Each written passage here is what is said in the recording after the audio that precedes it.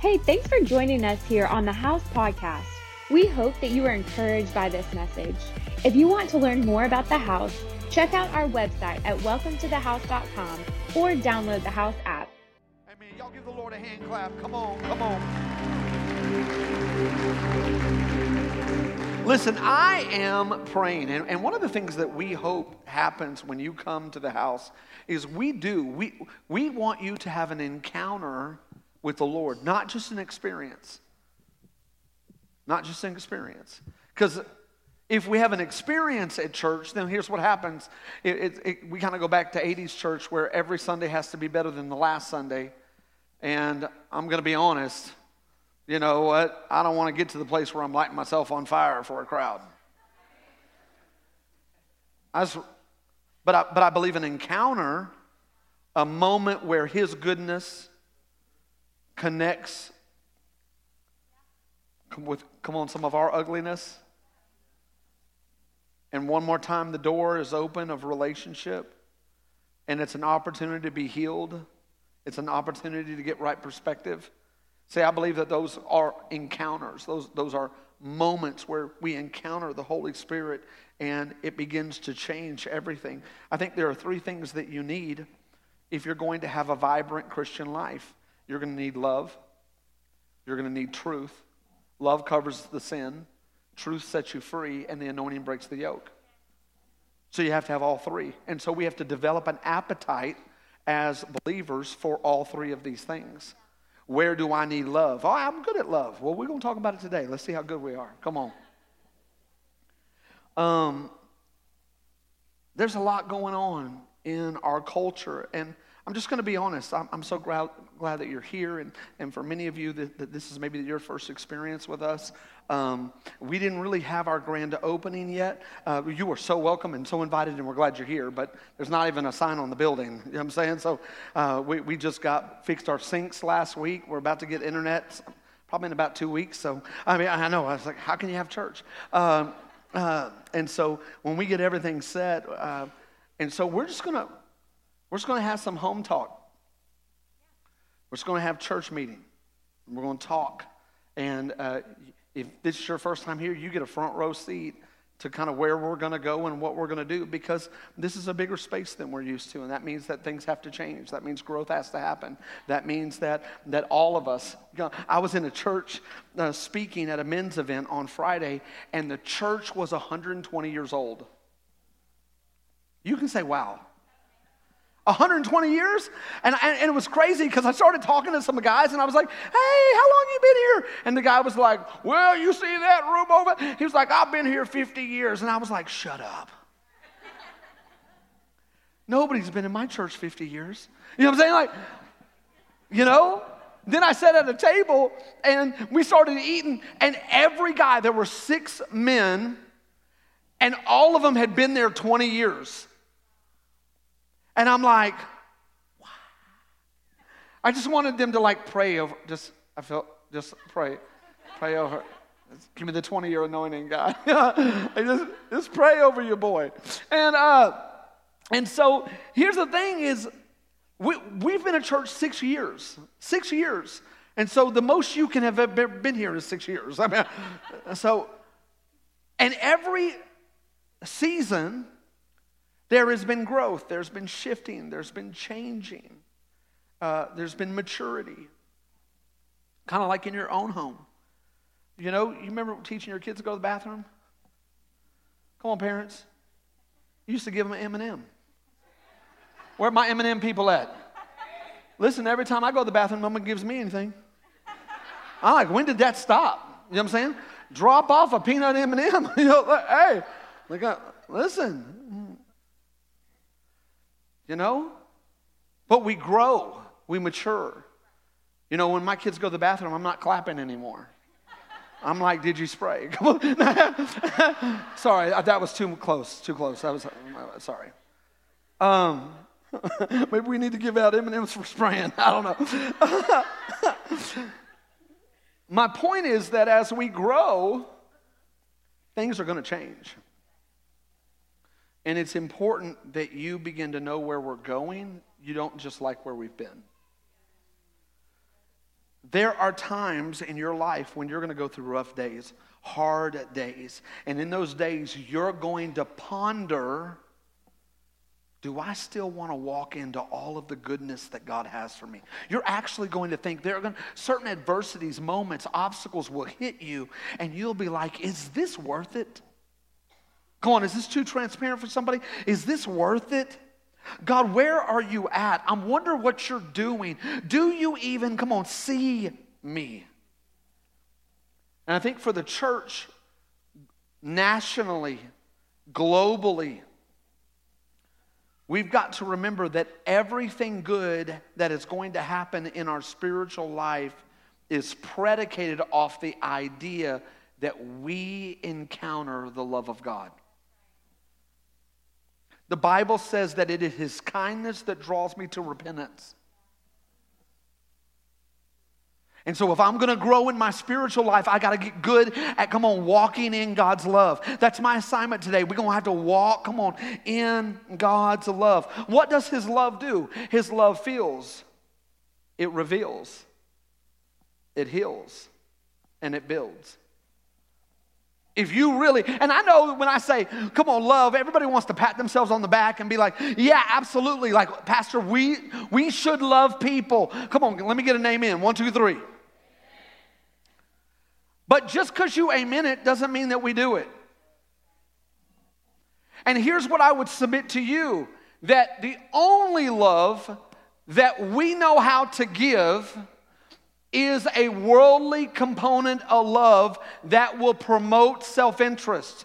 We actually have to die to ourselves to develop a God kind of love. You don't just walk into a Sunday sermon and now you are mature in love. You can't go to a church for 6 weeks and I'm just going to love everybody. No, you're not. You're going to love them like the world, and then you're going to grow. You're going to fail. Come on, does that make sense? I don't know if you're a walker. I'm a walker. So I try to, we got the Steps app. I got the Steps app. I try to get 10,000 steps in a day. So roughly that's like right under 5 miles. And there are times when I've worked and I've done, and I'm going to be honest. I get home, it's about 9:30. I don't even want to open the app. How many of y'all with me? I don't even want to open the app because it was a sitting day. It was a talking day. I opened that app and all of a sudden it says, what? I got 6,000 more steps to go? Like I'm not even close? And I've got a decision to make. Am I going to give again? Am I going to put myself to this? Am I going to do any more, than I've been doing? The other day, we were on vacation and we came back to work, and on the first day coming back in the new building, come on, you got my steps up there? 13,005, and I would have never gotten those steps at Chestnut. All I did is go to the car 3 times. I was like, what? If this is the new me, got my steps in, I showed all my kids. Mr. 13,000. I started thinking, what would happen if we had a love tracker that tracked our loves? Now, tracked our love, the way we love people. And I'm not talking about, listen, go ahead and leave that image up. I'm not talking about you waking up and kissing your husband. I'm not saying that you waking up and giving your kids a hug. You don't get any points for that. Sure, that's love, but that's a love within the family unit. There's an exchange happening. You don't get to count that one. Your friend texts you and you text them back and they're like, hey, we're going to go do this. And you're like, hey, okay. And they're like, I love you. Doesn't count. Maybe you're having a great moment, like you love this moment. Everything is aligning. You had the best birthday party in the world. And you're like, doesn't count. But what would actually count is when there is a pure motive in your heart to love someone and give to someone without anything in return. Like, how you getting your steps in with love? How's that love tracker doing? How is that? Come on, because Christ is in me, the hope and the fullness of glory. And because he is in me, moving through me, I am now a vessel of his love. And I'm not looking to extract or take, but I'm actually looking to make every environment I walk into full of more of his spirit, come on, and more of his life. Today, I want to jump right into it. I got a lot to say, so get ready. Are we good? So sometimes I'm a preacher, sometimes I'm a teacher. Today I'm going to do teachy preachy. You know what I'm saying? We're going to do it all together. I want to give you 4 ways to walk in love. 4 ways to walk in love. The first one is you have to receive it. The Bible says that you can't give anything that you haven't received. Have you ever tried to give $1 you don't have? Someone's like, I do it all the time. You cannot give what you don't have. And so the Bible is like, actually, God says that I first went after you. You didn't first come after me. I was the instigator. I was the one who went first. I have been drawing you to myself, and I went first. When we look at this, I need you to know that there's more potential in you than you even know. And if we can get the church body to walk in love, we will have a huge kingdom impact in the world. But I've got to tell you the ugly side. Because everybody feels good when we say love. But here's the deal. Love is work. Love is discipline. Love is maturity. And love is restraint. And if you're going to grow, come on, someone, in love, this is the posture that you begin to take to increase, because the Bible says that we decrease, come on, somebody, and he increases. And I just want to ask this. What does your love tracker indicate? See, the enemy wants you to live a life without the love of God. He doesn't care if you feel some love from family or friends or neighbors, but he does not want you to have the love of God. So let me give you a couple verses. 1 John chapter 4, verse 8, it says, anyone who does not love does not know God. Because God is, come on, say it. This is talking about the agape type of love. 1 Corinthians 16:14 says, let all that you do be done in all that you do. There is a posture and a way we treat people, the way we treat others, the way we conduct ourselves, and you need to be aware, come on, when you are walking in it and when you are low. What keeps us from walking in love? What keeps us from really walking in love and seeing the doors of the church swing wide open? Because, come on, church, we know there's broken people, right? We know there's hurting people. We know there are people that need answers. We know there are people who feel alone, unseen, unwanted, unvaluable. So why isn't the doors of the church like just swung open and everybody's running? The reason that love isn't always active in our church communities is because of hubris.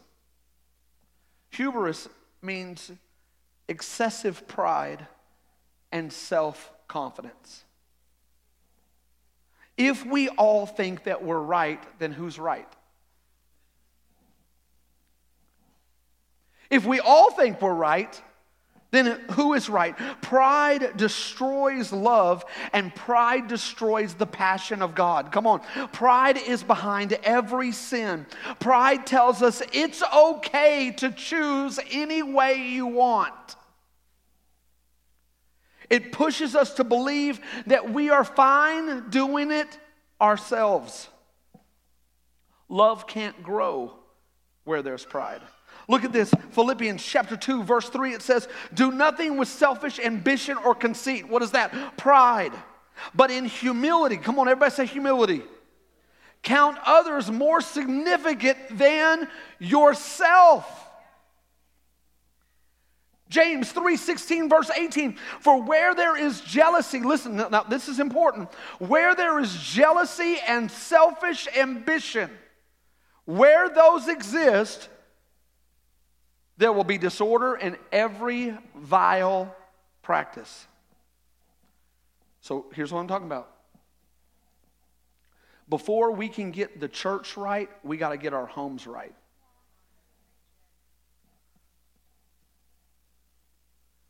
The church is a reflection of broken people.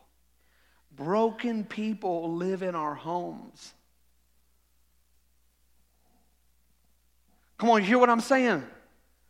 And if we will begin to focus on the environments that God has already entrusted into us and begin to win in those, then we will win. Come on, listen. The Bible says, faithful in the little, ruler over what? Come on, say much. If I can win, come on, in this one relationship, then I can win in 3 relationships. Then I can win in 5 relationships. The danger is we don't have a lot of people winning, come on, in their home. And then we all want to get together and everybody's got trauma and everybody's got issues and everybody's got this. But we got to get back, come on, listen, to winning in the areas that we are responsible for. Come on, help me. But wisdom from above is first, look at this, pure, then peaceable, gentle, open to reason, full of mercy. Look at this, good fruit, impartial, sincere. And I love this verse 18, and a harvest of righteousness is sown in peace, and it makes peace. Our world doesn't want peace, it wants war. The love of our world is the love of self-interest. All we want is to do what we want to do. And anybody who doesn't support us, then consequently isn't in agreement with us, then they obviously cannot accept us. And here is where we're at. Come on, hear what I'm saying. Our world promotes self-interest. It wants to be right first, loud, demanding, and rejoice in wrongdoing.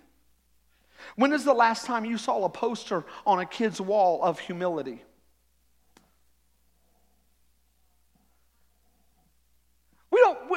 As a culture, and we've all grown up in this. It doesn't matter where you grew up. It doesn't matter where you live. It doesn't matter your socioeconomics. The reality is we've all grown up under this idea. I want to be famous. I want to be somebody.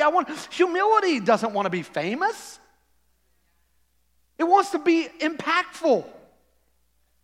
Our society doesn't value humility. We don't think humble ourselves. But here's what I need you to know, that you will never be able to receive God's love unless you humble yourself to know that you need it. Like I can't find it at the bar. Come on, somebody. I can't find it in the club. I can't find it with a girl or a guy. I can't find it making more money. I can't find it with more followers. I can't find it anywhere. And you can live the next 20 years of your life trying to hunt down the next thing that you think will fulfill you. But I need to let you know, you don't have to go down that road that far. I'm trying to.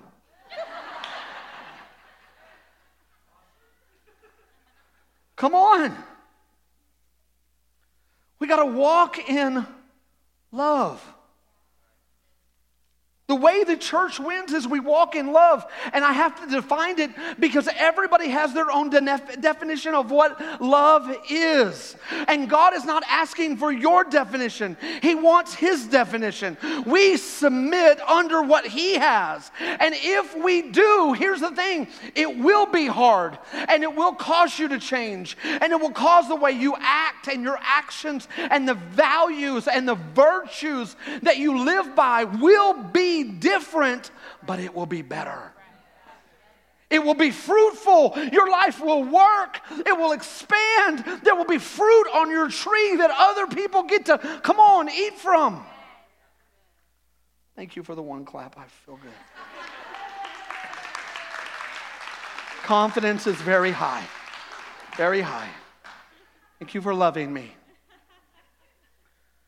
Here's the second one. So the first one is, well, come on, y'all help me. We're together. Come on, listen. The first one was what? You have to what? Here's the second one. You have to become aware of your responses.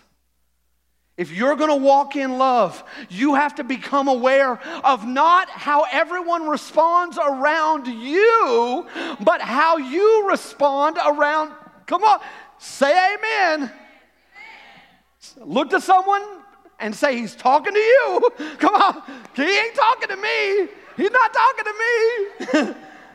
This sermon's for you. Listen.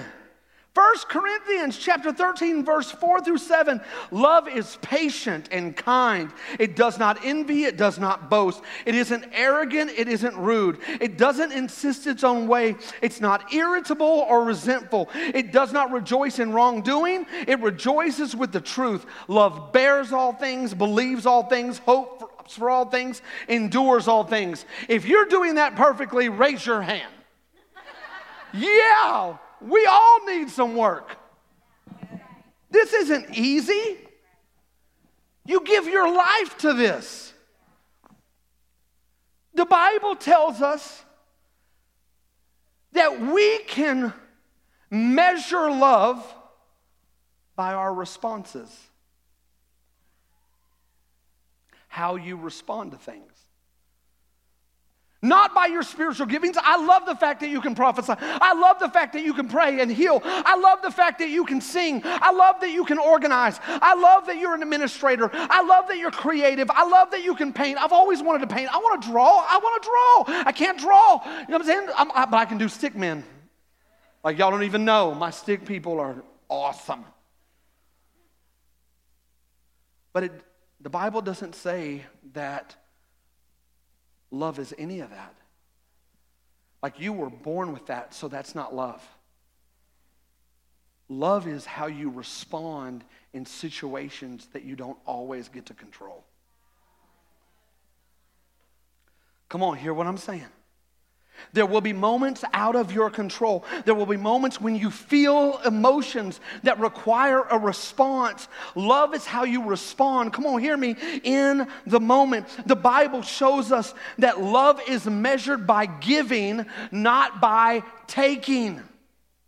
After you've received the love of God, the next hurdle is learning how to respond, not in lust, pride, or personal power.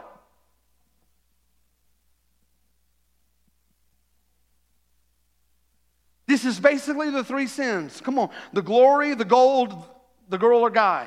Lust of the flesh, lust of the eyes, pride of life. These are the three. And well, the devil's hitting me. He only has 3 arrows. These are the 3. That's all he ever. That's why Jesus says, I was tempted with everything because I know what you're going through. Now, Jesus didn't have your mama. Jesus didn't have to deal with your daddy. Jesus didn't have your finances. But he did deal with all 3 weapons of the enemy. And this is what we deal with. Come on, somebody. Okay. The Bible tells us only after you die you can live. Matthew 16, verse 25 says this, for whoever would save his life will lose it, but whoever loses his life for my sake will find it.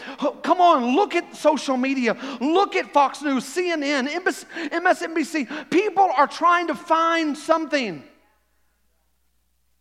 And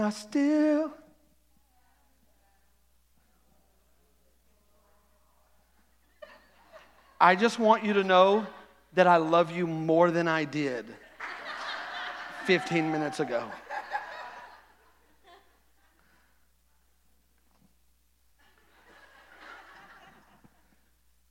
The only way to find it is to receive it. And then to measure your responses. So let me give you 3 responses that can help you indicate how you're doing.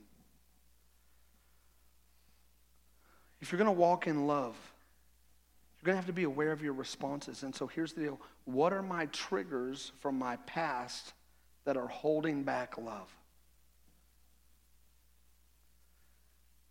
Someone looked at me crazy. So now we finna fight.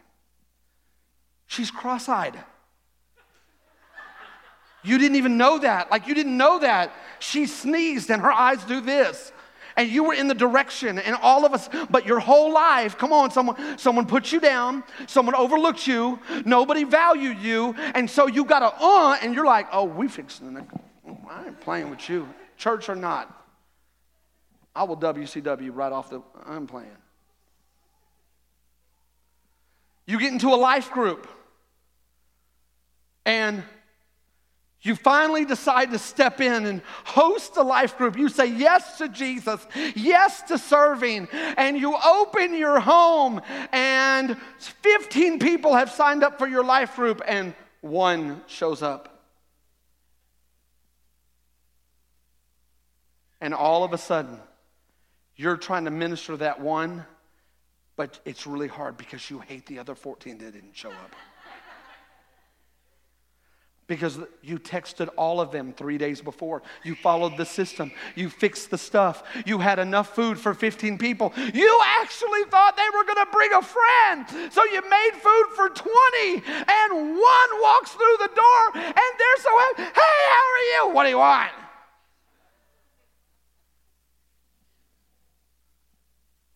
You're not who I even wanted to come. And so here's the deal. We begin to respond, and now we do our best. Oh, it looks like time. We got to go. And then we shut the door, and we're like, never again. I am never going to church people. They all lie. And all of the triggers that came up have nothing to do with this moment. It has something to do with something unlocked, a response in your life. And it's in that moment. Are you walking in love or not? Come on. The second one is, in the moment, how would Jesus respond? And don't make me go back. Listen, we're going back to the 90s, WWJD, baby. Where my bracelet people at? Come on. Some of y'all still wearing it. Some of the younger people are like, why do you have that? I didn't know that was your name. That's cool initials. How would Jesus respond to, listen, adultery, homosexuality, substance abuse, greed, gluttony? How would he respond to that? Well, we can look from the Gospels that he won't avoid what's keeping you in bondage, but he's not going to add the shame to your life because he knows that the enemy's already put shame on your life. He's actually going to bring you in and speak to your purpose and what his Father wants to do. And he's going to begin to love on you and help you and do. And I'm just telling you, in this culture, the reality is 70-80% of the people in this room are dealing with something sexual, prideful, anger. If that's uncomfortable for you, then I don't know if you really want to be in church. Because this is who's walking in the door. That's why you need love, truth. Truth will set you free. If you just do love and no truth, you'll have babies and everybody will just be making messes. If you just have truth, you'll cripple people under the pressure of trying to live something that they haven't grown into. Here is what you have to know. Everybody walking in this, when you open the Bible for the first time and you begin to receive revelation from God, seed has just planted in your soul. You have no fruit. There is no tree. It will take a long time to produce. Come on, seed, time, harvest. You're going to grow some things. You're going to grow some things. You're going to grow some things. That's why it's awesome when people are mature enough to have overcome some hurt, overcome some stuff. There got to be some people in the body of Christ that have made it through a disagreement, and now I have seen God move in my life. Some of you clapped because you believed it. Other one of you were like, oh, everyone's clapping. I'll take it. Here's my third thought. Talking about responses. Are you good? Everybody good? Who are the people that don't deserve love?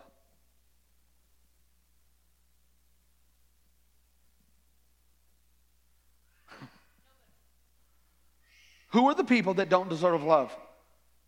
I'm just telling. Everybody who watches Fox News. Everybody who watches CNN. Every liberal. Every conservative. Every MAGA. Who are the people? Homosexuals. Adulterers. Who are the people that don't deserve love? Pick them. Because here's the thing. I think it is the height of hypocrisy for us. Because I'm watching all the time. And I see worship play. And I watch tears come down people's eyes. And there are so many people that in worship are repenting. Forgive me for how I responded. Forgive me for my moment. Forgive me of how I acted. Forgive me of that. I know I'm hurting people. I know I'm in a toxic place. I know stuff's going on. And here's all I'm asking. I'm suggesting this to you. For someone who's been forgiven much,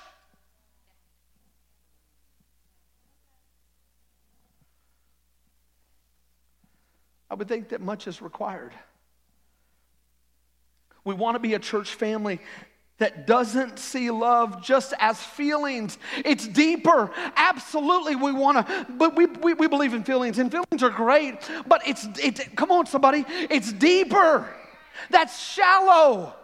If you're basing this church on if someone smiled to you, I understand that's important when we first begin and we practice it. It's our culture, it's our values. We want to see people, but I need you to come deeper.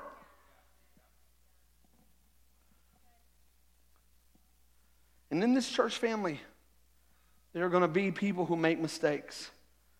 There are going to be people who have adversity. There are going to be people who have offenses. And there are going to be people who have misunderstandings. And if you're looking for a perfect church, I can give you an address to one over there at Bentonville. But that's not this one. Because we got people with problems walking through healing, trying to see God do a work in their life. Come on, somebody. Come on, y'all give the Lord a hand clap for that. Okay, so the second was you have to be aware of your, come on, what? Come on, help me. You have to be aware of your what? Okay, here's the third one. If you're going to walk in love, it's going to take healing. You're going to have to get healed. You're going to be hurt in this life. You're going to be hurt by your family, your friends, your coworkers, your employees, your employers. They're going to all go out and not invite you. There's going to be moments that people, come on, listen, hurt you. Churches, spiritual leaders, authority. You've got to be able to walk back and go, we live in a culture that wants to cancel everything. Now, I'm going to go both sides, so don't start building up your walls. But you cannot cancel, I'm going to cancel America. I'm going to cancel teachers. I'm going to cancel politicians. I'm going to cancel police. I'm going to cancel men. I'm going to cancel churches. And that not come to you. It may take 10 years, but it's coming to you. Why do I know that? Because whatever you sow, it's coming to you. Of course, I understand injustice. We're going to talk about that in a second. But I need you to understand the posture of a Christian is different than the world. Here is what the Bible says. And the Bible for us is going to be like, I don't need to bring you into my opinion.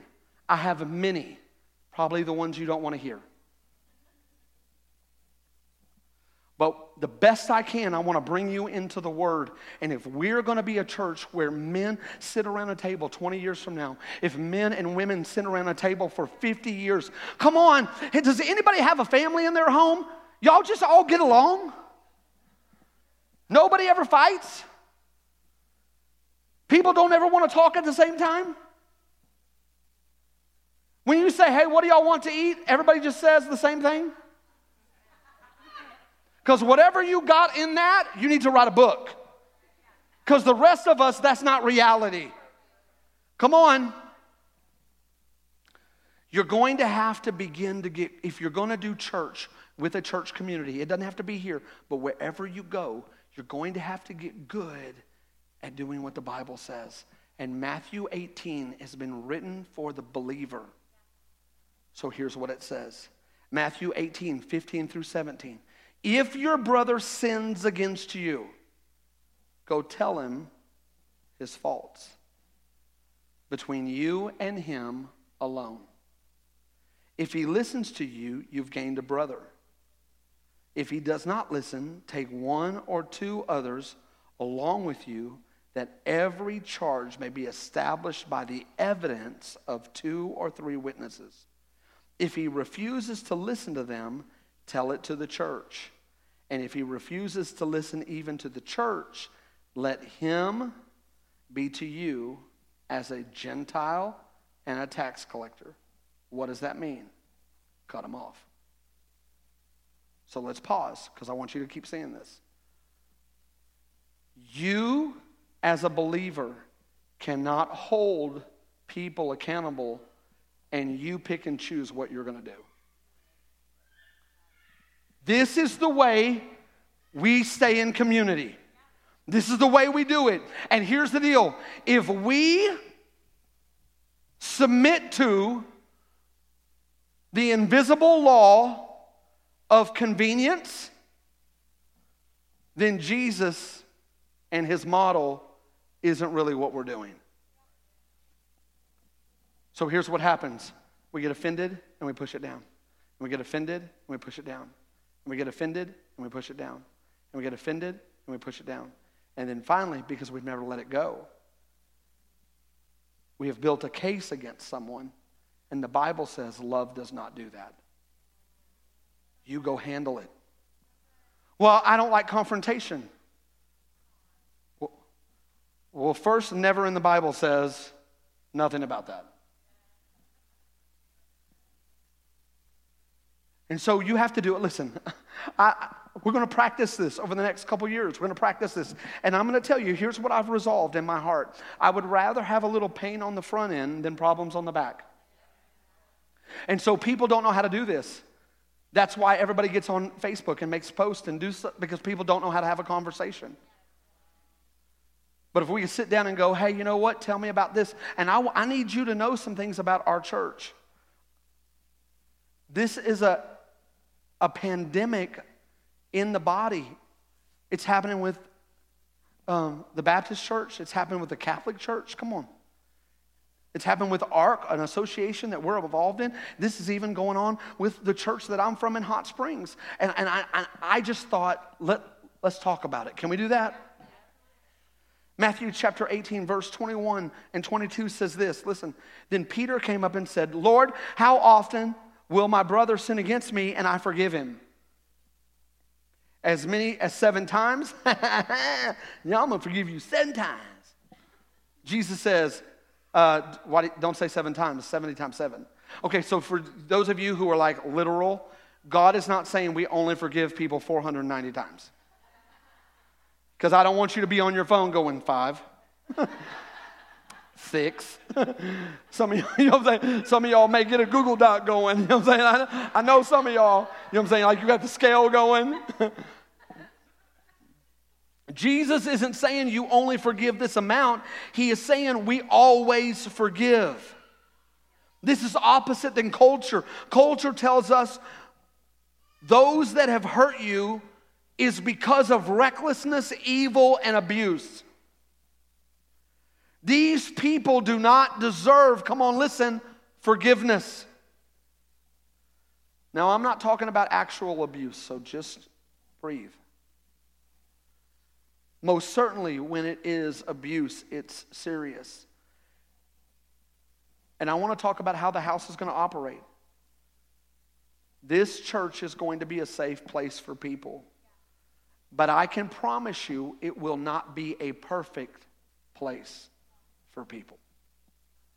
And if you're looking for a perfect place, I cannot deliver that to you.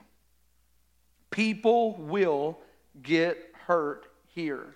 There will be moments of offense and misunderstandings. But the leadership at this church, from all of our dream team, all of our leadership, we want to practice humility. What does that mean? That means there's not a question that you can't ask. Why do we do this? Either we have an answer or we don't. You may not like our answer, but if you ask, we'll give you one. Does this make sense? I was talking to a man the other day. We were talking about a scenario that happened a year ago, and he was asking me about it. And I was like, how long have you been thinking about that? And he was like, about a year. I was like, why didn't you just ask me? He's like, I didn't know. And here's what I'm going to tell you. We're not a gossip church. We are not. Any story that's my story to tell, I'll tell you. Any story that's not my story to tell, you can go ask them. Does that make sense? But this is how we're going to run. Churches, leaders, people make mistakes. And here's the deal. We cannot think, well, if you're in the ministry or you're a leader or listen, if you're a boss or you should already know. When my wife and I had our first child, God obviously believed that we were ready.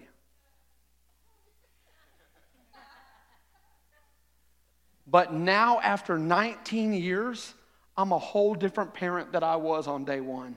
And I've been growing into this bad boy. Come on, when we had little, it was command and demand and whatever. And now, come on, my son is like almost 17 years old. And I'll say something and he'll be like,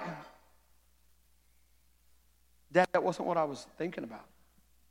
I'm like, what? He was like, you just assumed. And I'm like, bro, I'm sorry. I had a cookie on my plate, and like when you were 7, you ate it, and I didn't want you to eat my cookie. I just felt like you were going to do that. You were looking at it, and I was like, Dad, I wasn't looking at your cookie. I don't like those anymore. What?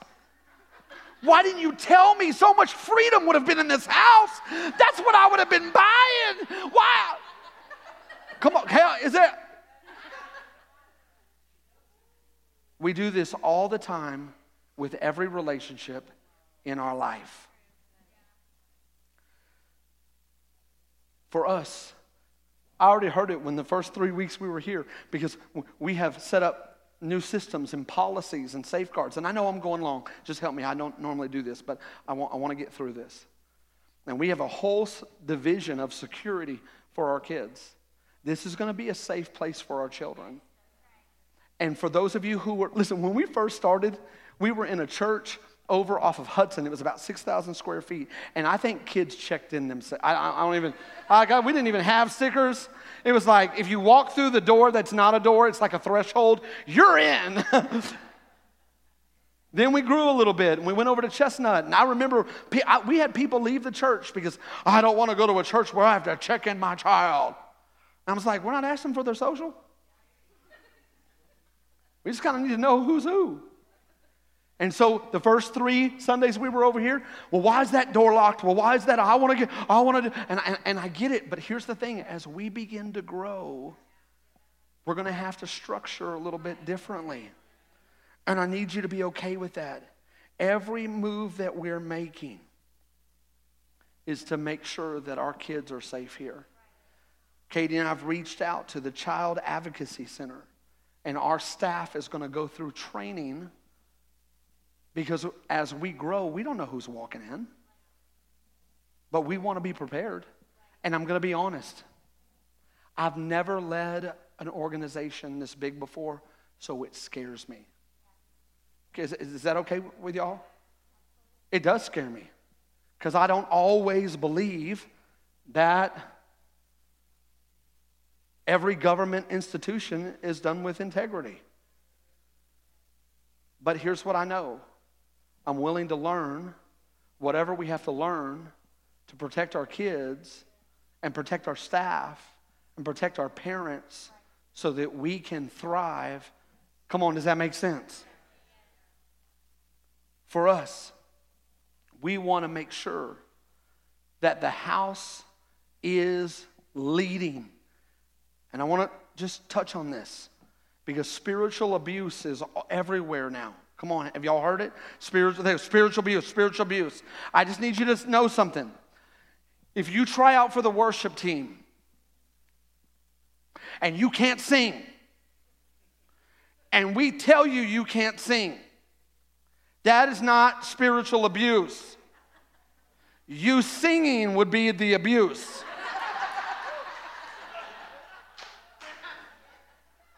You hear what I'm saying? Like we gonna like dogs be howling in the. I just need everybody to know that you're gonna hear yeses and you're gonna hear no's, and you've got to allow that. And if you don't want that, that's okay. This may not be the place for you.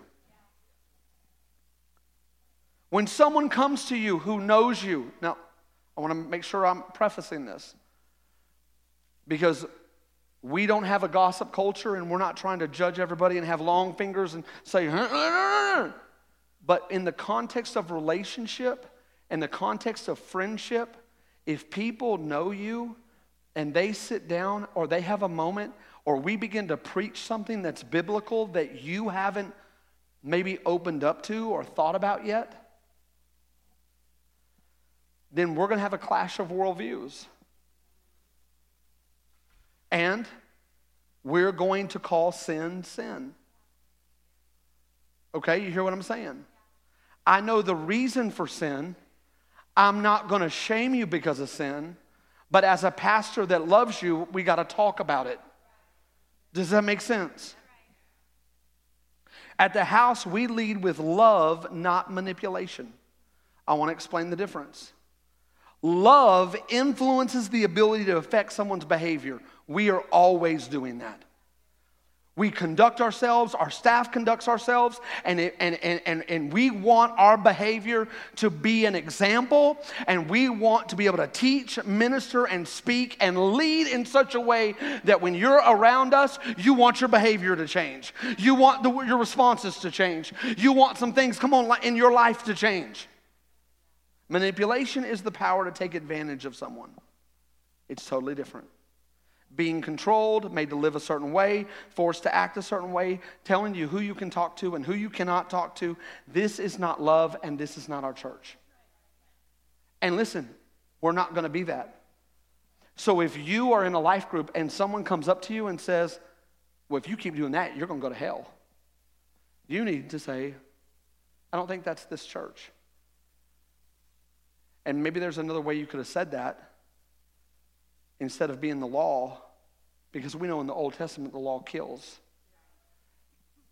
You can say, hey, I want to warn you, this kind of decision is going to have ramifications because sin does destroy and it will hurt your life, and I care about you. So I would like you to pray this through. One says, I love you. The other one says, I'm going to control you. And I don't need every person getting out their rulers when people walk in and seeing how high or low the dresses are. I need you to know that we care about the heart more than we care about the skirt, and we will handle the skirt inside of relationship as people are ready, because the Bible says to be gentle with the new converts. I realize I've said a lot. You may never come back. I get it. At the house, we lead with love. You need healing. During World War II, Hitler commanded all of the churches, all of the religious groups to unite because he wanted to control them. And here's what happened is the groups rebelled. One group rebelled, and they were sent to concentration camps. And they had people in their and their families die. The other group submitted and did exactly what Hitler told them. And when Hitler was removed and the war was over, these groups for years fought against one another. This group was like, you sold out, and my family's died because of you. And this group was, you don't understand all the things that we had to go through. And they fought, and it was destroying the church. And so finally a spiritual leader came in and said, we all got to get together, and they all went to this huge retreat center. And here's what they said. For days, each person spent time in prayer, examining their own heart in the light of Christ's commands. And they came together, and Francis Schaeffer began to ask a friend who was there, what happened? And he said, we were finally one. He said, they replied, we confessed our hostility and bitterness to God and yielded to his control, and the Holy Spirit came in the room, and we left with unity. Love fills the hearts and dissolves the hatred. Here's where I'm going to wrap this up. If you're going to walk in love, it's going to take a lifetime. And some of you are better in it today than you were 5 years ago. Come on, if that's you, raise your hand. There's hope for you. You're on a journey. It's going to be a little while. It's okay for it to grow and mature. Come on, in your life. The practice of walking in love isn't a sermon series. It's based on your appetite. And we believe that if we're going to minister to the broken, we got to be a church that loves people. And as your pastor, I need you to grow in this. I need you to humble yourself. Come on. I need you to take moments. Pull up the love tracker. See how you're doing. Because we want to see people restored in this church. And we cannot see them restored if all the time we're pushing against their restoration. We can't see transformation if we begin to judge and assume what people are thinking and what they're doing. Church, love is not going to pass away. It's not going to pass away. And so come on, as they begin to just worship, I want you to just kind of sit there for just a second. Come on, Stephen. And I just believe the Lord's going to minister. I know we went long today. But I think that the church is in need of some love. There's some trauma in the room. There's some people who have been abused. There have been some offenses that feel as big as a boulder and a rock on you. And I just need you to know, come on, that all of that can go. All of that can move. Come on. Thank you for listening to this week's podcast. We would love to hear how this message impacted you. Feel free to let us know on the Contact Us tab of the House website. We hope you have a great week.